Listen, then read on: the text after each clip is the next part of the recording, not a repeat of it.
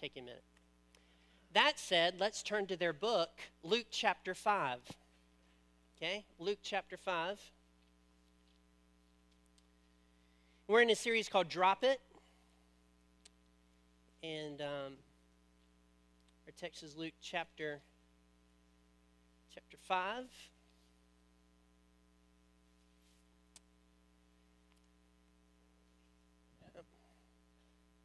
Chapter 5.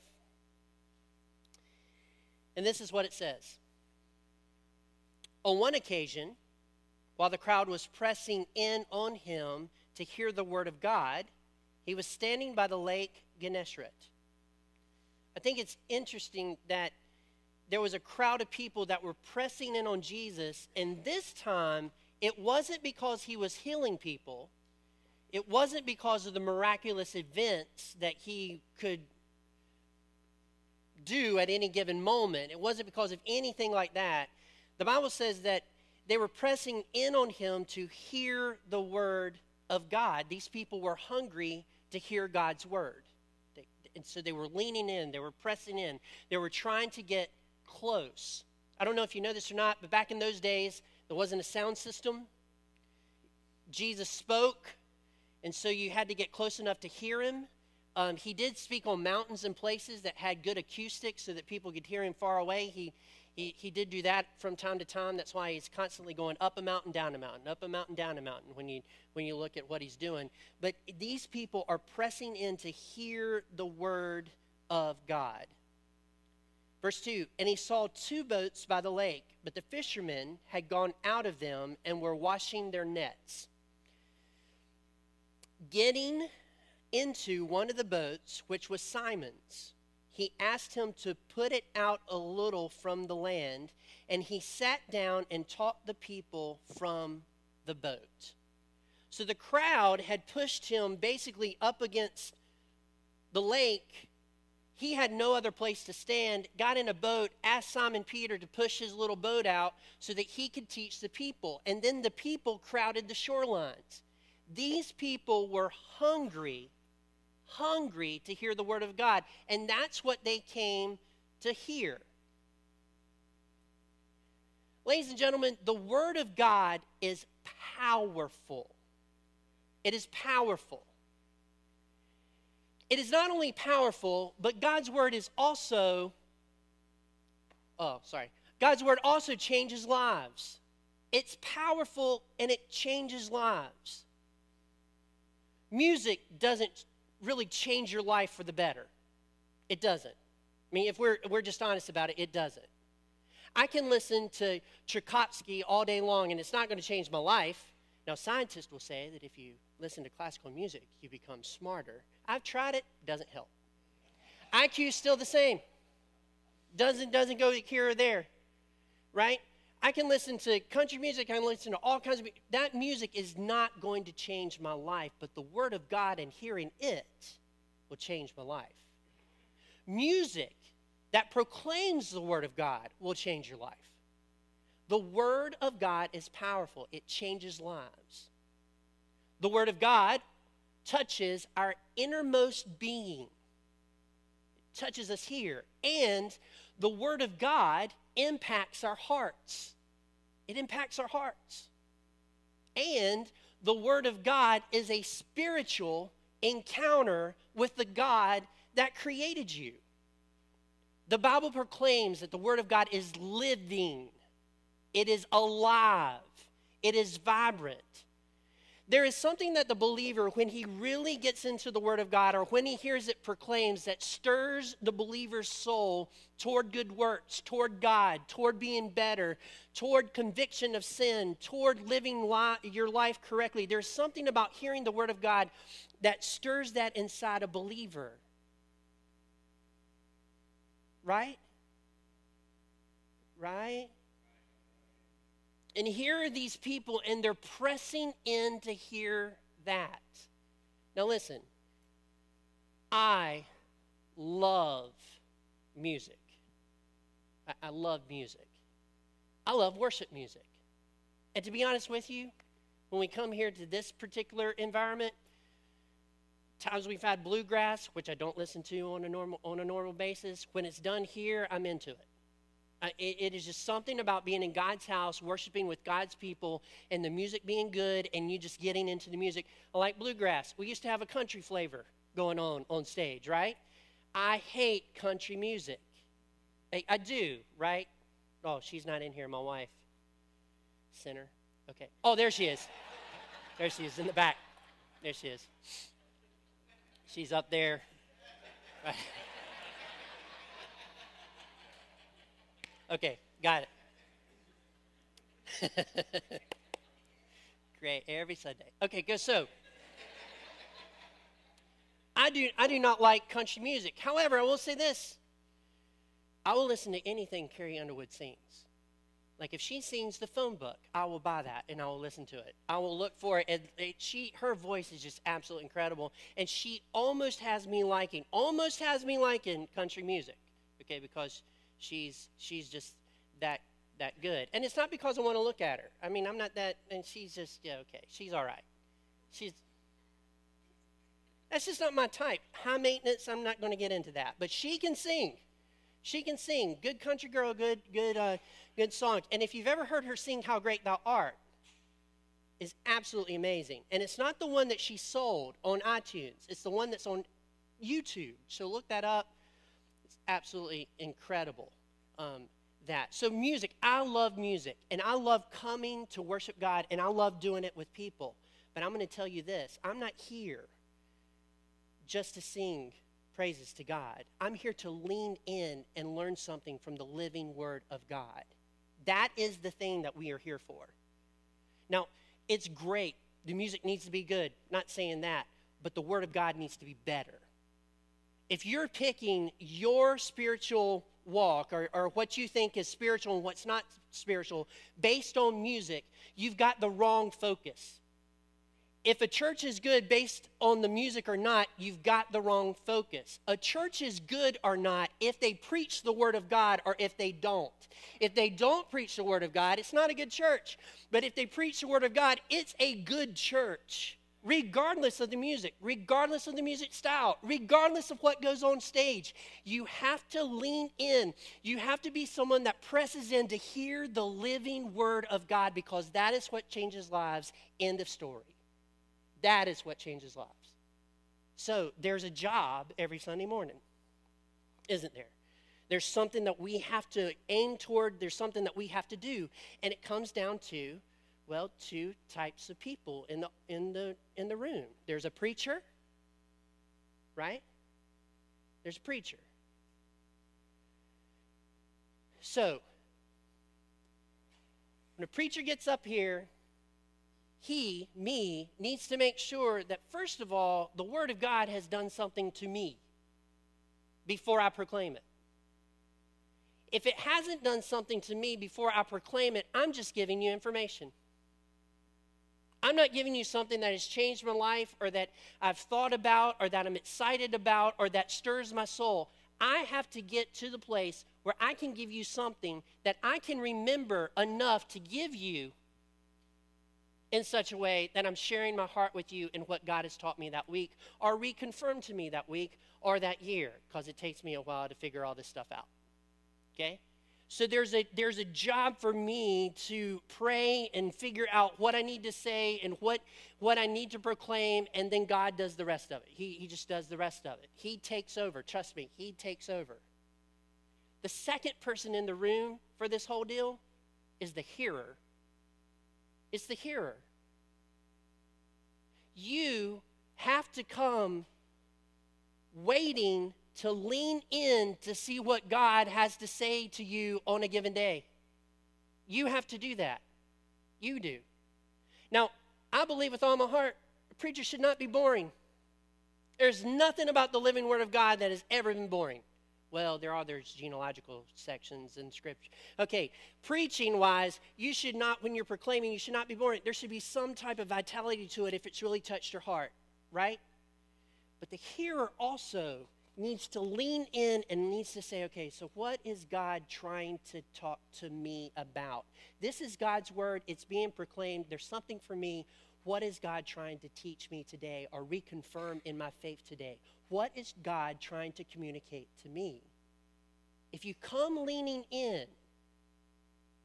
you are going to hear from God in some way. And this is what I know. I can come up with the topic and I can preach on that topic. I can come up with a scripture and I can preach on that scripture. And there's a certain percentage of the people in the room that are going to get that topic, and they are going to get whatever I'm saying today, and it's going to be what God uses to touch their hearts. I know that. But here's what I also know. There's a certain percentage of people in this room today that I'm talking about the Word of God, and already you are on a different subject because the Holy Spirit has told you something during this moment in time, and you're thinking about something in your life that I haven't even spoken about, but the Holy Spirit took you there because that's what the Word of God does. So if you leave here and you really can't remember what the message was about, but you got a message from the Holy Spirit and you remember that, it was worth your time to lean in. And to be honest with you, that's who you should be listening for anyway. I'm a little bit crazy. Just slightly off.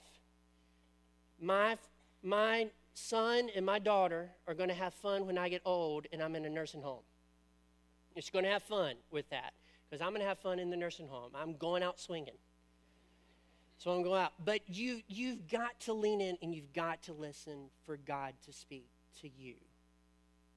Music is important. It's important to worship. But it cannot trump the living Word of God. Period. End of story. End of story. You lean in to listen. Now, this continues. Okay?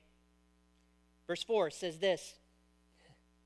And when he had finished speaking, he said to Simon, pull out into the deep and let down your nets for a catch. And Simon answered, Master, we toiled all night and took nothing.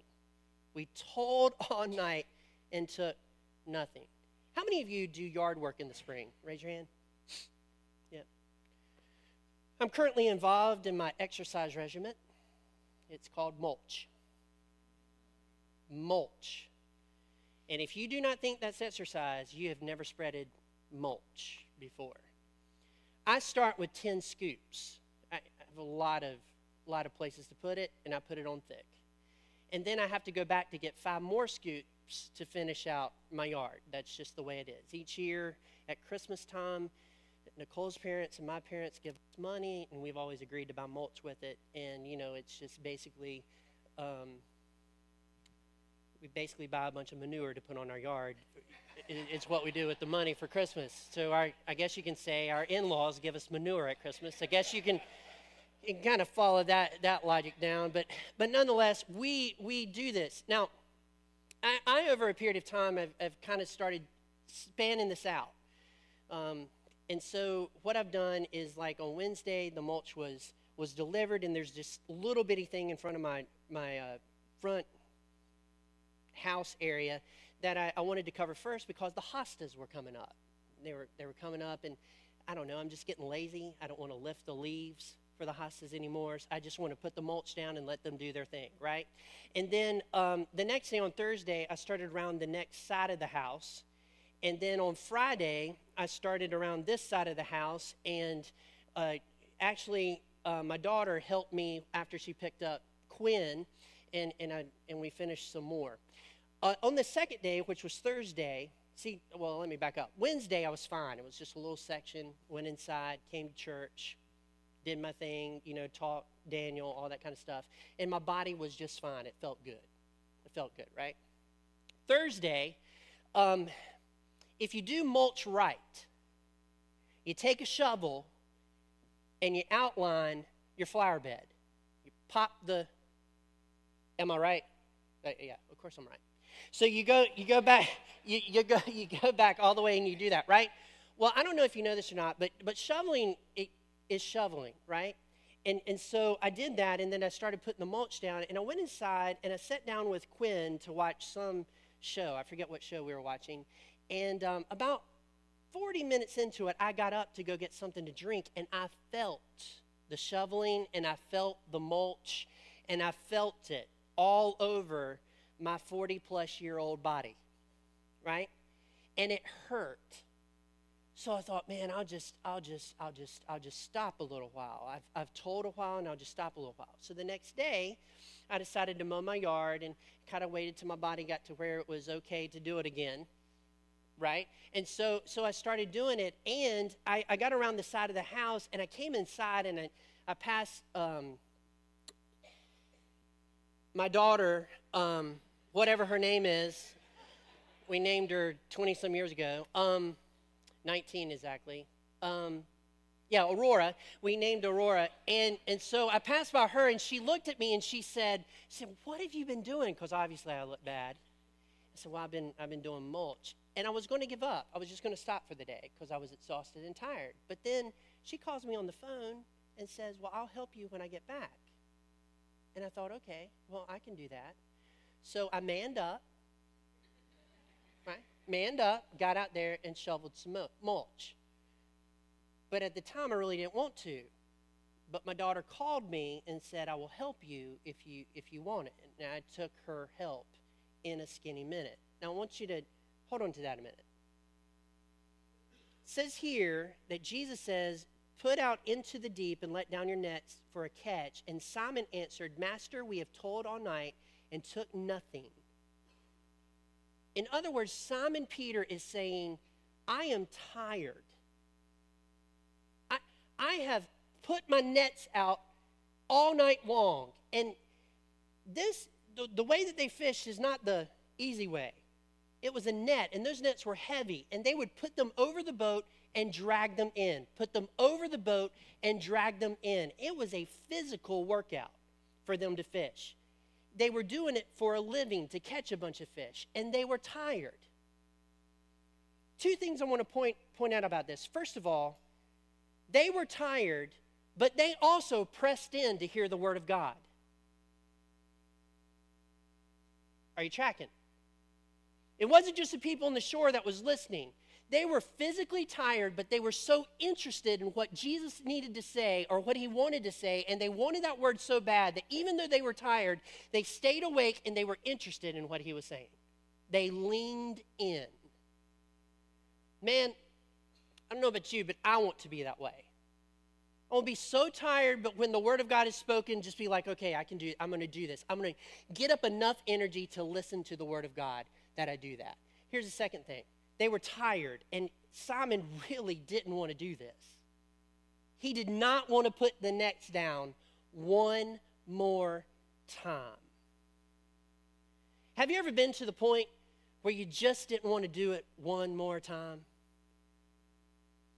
Have you ever been to the point where you really just, oh my goodness, I've been at this, and I've been at this, and I've been at this, and there hasn't been any fruit, but this is where God has put me, and I'm just tired. I'm just worn. I'm just weary. Peter is saying, I'm past the point we took nothing. I'm at the point of giving up. I'm at the end of my strength. I'm past the point of calling it a day. I want this to be over. Have you ever been past the point of calling it a day? Where you just want this to be over. And you're just not wanting to let down the net one more time. You're not wanting to give it a chance one more time. You may have given up on church. And you're here today, and this is your next way that you're going to cast the net back down to see if this works or not. But you've given up on church because you've let the net down. You've tried to get something out of church for a very long period of time, and you just haven't been able to do it. God hasn't spoken to you from his word. You're just wondering what's going on, and this is your moment. This is the moment where you've let down your net. You came to church this morning. You didn't really want to come. It was dreary outside. It was kind of raining, but now you're here, and you let your net down because you knew that this was a place you're supposed to be, but you didn't feel like being here. You may have given up on that loved one returning to Jesus. Don't we all have them? That loved one that just was faithful to church, and then something happened, and then they ran, and so you've prayed for them, you tried to talk to them, you've pleaded with them to come back to God, to start doing the right thing, and you've done it over and over again, but they seem to be getting worse and worse and worse, and they don't seem to be turning around, right? And you're just weary of that toil, you're weary of that labor, you're weary of telling them about church. Have you been there before? just tired of all that. You may have given up on your family. You may have given up on your family. There are people in marriages and husbands and wives and children with parents that we've just somehow just decided to give up on them. The marriage is not what it used to be, and there's a lull that's happened, and man, it's just so hard to stay married to them, right? It's just so hard to get through whatever that is. Are you tracking with me? And we're just tired of it all. And Jesus is up in heaven telling each one of us to drop the net one more time. Drop the net, come to church. Drop the net, witness to that individual that is away from Jesus. Drop it one more time. Your net might come up empty, but you need to drop it one more time. It is your task. It is what God has given you to do. You drop the net one more time. So this is what Peter says in verse 5. Master, we've toiled all night. We took nothing, but at your word I will let down the nets. And when they had done this, they enclosed a large number of fish, and their nets were breaking. They signaled to their partners in the other boat to come and help them, and they came and filled both the boats so that they began to sink.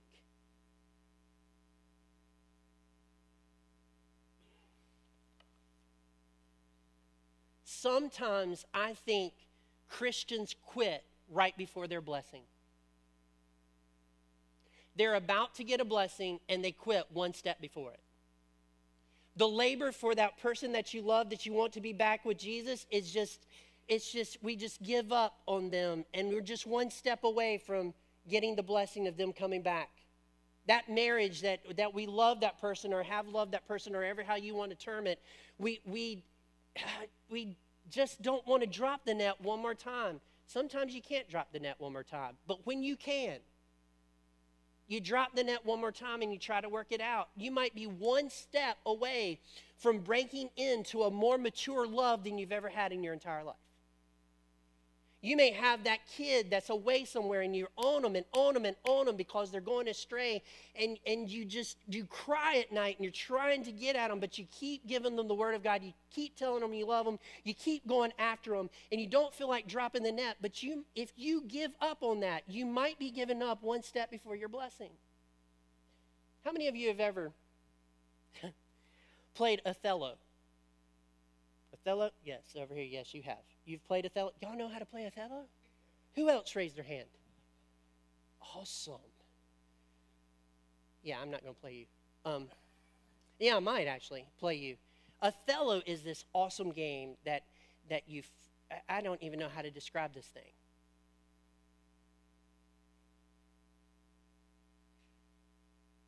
I wish more of you had played it. Maybe we need to have an Othello night. Okay? Okay, he says it's like checkers. You don't jump anything. And like chess, but it's in between, right? So it's a strategy game, and it's a little round thing that's one side is black and one side is white. And one of your players is black and the other one is white. I'm usually the white player. Even when I'm black, I seem to be, okay, sorry, bad joke. But we're in a safe environment, safe. So anyway, there's black and white, and you flip these things over. Here's what I know. There are some times that you can play Othello, and if you can get used to, I'm kind of giving a strategy tip here, okay? If you can get used to not winning at the beginning of the game, you can win the end of the game. So my son plays it totally different, and this is why he loses, okay? And he's not in here, so I can share the secret. Okay? He likes to play Othello and get as many of his colors on the board as possible right out of the gate. Right out of the gate. I'm trying to keep mine down to 4 or 5. maybe 6 at the most at the very beginning of the game. And he's just turning them over, and his chest is coming up, and he's going to beat me. But what happens at the very end of the game is that I make a couple of moves, and then I can literally, if I really want to crush him, change the whole board to my color. Now, I haven't done that to him in a long time because he's not that cocky. If he gets cocky, I humble him. Because, of course, I don't need humbling, right? I don't need humbling. He does, right? That's the way that rolls. So, but when I start turning those things over, his demeanor from his chest up just kind of goes down. And here's what happens. He gives up. He gives up. And the way I can turn all of the pieces to black is because my son gives up at the end of the game and he stops playing his strategy. I'm going to beat him anyway because he's got to change up front. But at the end, I mean, he just gives up. If I play him in other games, my son tends to give up toward the end of the game. If he feels like he's going to lose, he gives up, and he actually stops playing the game. But there have been times that we have been playing like games like chess, which you probably are interested in or know of, or checkers, where he gives up right at the moment where he could make the move to win the game. Are you tracking with me? Come on, are you tracking with me? There are some people in this room that are giving up on life right before they're about to win the game. They are stopping before they get to their blessing. They're stopping before they get to the place where Jesus is going to give them the fruit of their labor. There's a guy that I read about recently. His name was Stockdale. That's his last name, Stockdale. And he was put into a Vietnam prison back in the day, and he stayed there for 8 years. And at the end of things, he was released, and he came home, and he was interviewed on TV. And and the guy said, well, what kept you going? And he said, well, the hope that one day I would prevail. See, this guy was in a camp in Vietnam where weekly and sometimes daily they were tortured and they were beaten, and it was very rough. But he got through all of that, and he prevailed. And then the news announcer said, well, did you have anybody that didn't survive? And he said, yes. And the news reporter said, well, who were they? And he said, well, it was the optimist. And the news reporter said, optimist? But you were optimistic. You thought that you would prevail. He said, no, there's a difference between optimism and faith. See, the optimist would say we'd get out by Christmas, and then we wouldn't get out by Christmas. And then we'd get out by Valentine's Day, and then we wouldn't get out by Valentine's Day.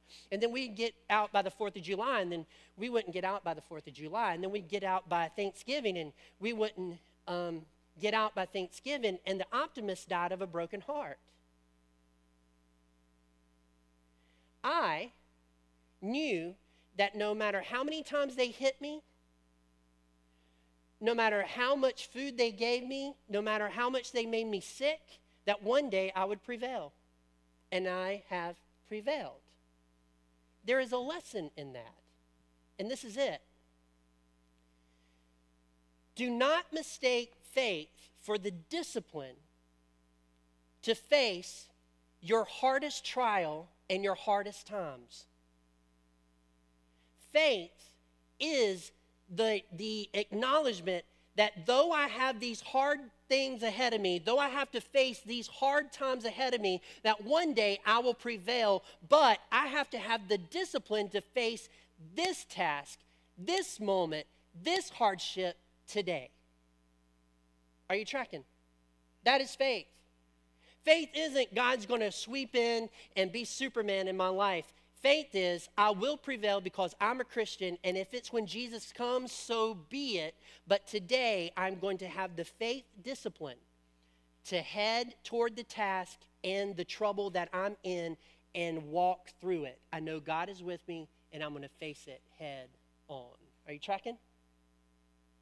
That is what you do. Don't mistake faith for the discipline to get you through. You see, Empty nets are not amazing, are they? Okay, are y'all wondering about that? Empty fishing hooks are not amazing. Right? Just not amazing. Empty nets are not amazing. Laboring without anything to show for it is not amazing. It's just not amazing. Dropping the net one more time when you don't feel like it is not exciting. In fact, it sucks. When you think, what is the use? It is just not a lot of fun. It is a struggle. It is just not amazing. But the blessing of where God is taking you through the struggle is amazing. It is absolutely amazing. And when you face those struggles and you get to the other side where God has wanted to bring you in the first place, you are thankful for the process that you had to go through to get there. Maybe we can put it to you this way. This is from my friend John Maxwell. He says this: everything that is worthwhile is uphill. Everything that is worthwhile is uphill. Second, no one ever coasted to success. No one. If you think success is just going to come to you without you doing anything, I have a group of people you can join politically. Next, there is a big difference between what we can't do and what we won't do. Are you getting it? There's a big difference between what we can't do and what we won't do. And there's a lot of Christians that won't do something that they need to do because Jesus has put it in front of them for them to do it. But they won't do it because it takes too much effort and they have to face some type of hardship or reality to get through it. There's a big difference between what we can't do and what we want to. But if Jesus has called you to do it, you need to do it. There are people in this room, I know what your calling is. If you have gotten married, you are called to be a godly father. If you're a wife, you are called to be a godly wife and a godly mother. If you are the children, you are to follow your mom and dad in their godly example and find Jesus and follow him to the best of your ability. If you're a Christian, you need to be involved in ministry. If you're going through some type of hardship, some type of hard time, some type of grief, you face that head on and you do it with the discipline of getting through it, with the faith that at the end we will all prevail anyway, regardless of how that turns out. You drop the net one more time. You might be one step from getting your blessing. So they dropped the net. Dropped the nets. Check this out. Okay? And when they had done this, they enclosed a large number of fish, and their nets were breaking, verse 7. And they signaled to their partners on the other boat to come and help them. And they came and filled both of the boats so that they began to sink. But when Simon Peter saw it, he fell down at Jesus' knees, saying, "Depart from me, for I am a sinful man, O Lord."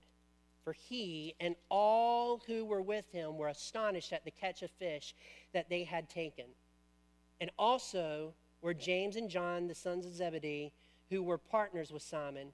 And Jesus said to Simon, "Do not be afraid. From now on you will be catching men." And when they had brought their boats to land, they left everything and followed him. Let me ask you a question. What is the greater call?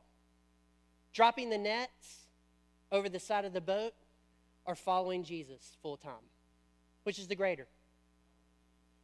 Would you all agree with me today that dropping the nets over the side of the boat was a minuscule, mundane, little bitty task that required some faith, but it wasn't that big of a call? Would you not agree with that? And you would also agree that when Jesus said, "Come and I'll show you how to be fishers of men," basically, is what he was saying, that is a greater call. It's huge. That's a huge call. Here's the point I want to make. God will never call you to something bigger until you're faithful in the small stuff. He'll never do it. If you cannot be faithful in the small task, he will not call you to the greater task. If he cannot trust you to drop your nets over the side and in the small little task that he has assigned you to do, he will not give you something greater. He just won't do it. He can't trust you to do that. Faith is something that we grow in. And so whatever he's put in front of you for the moment, for this time, is something you need to be faithful to. Even when it's wearing you out, you still need to be faithful to it until he calls you to something greater. And he will call you to something greater. He will. It might not be a missionary across, because we always think in terms of missionaries somewhere or something like that. But he'll call you to something within your life that will do more for his kingdom than the little task that he has given you presently. You have to be faithful in the small things in order for him to call you to the big things. And I don't know about you, but I don't want to miss out on the big thing God has for me. I don't. I want to be faithful in the small so that he can trust me with something greater. Amen? So, I don't know what you're going through today, but this is what I do know. Whatever trial it is, whatever test it is, you might be worn out with it, but you stick with it. You stick with it. And on the other side is a blessing. And once you get that blessing, God's going to call you to something greater. I guarantee you. Once you've made it through to the other side, there's something he's setting you up for that's on a bigger stage. I'm not just a prosperity person. I'm not trying to say that. This is how it really works. This is how it really works. So stay faithful in the small so you can get to the place where God will use you in a wonderful way. Let's stand.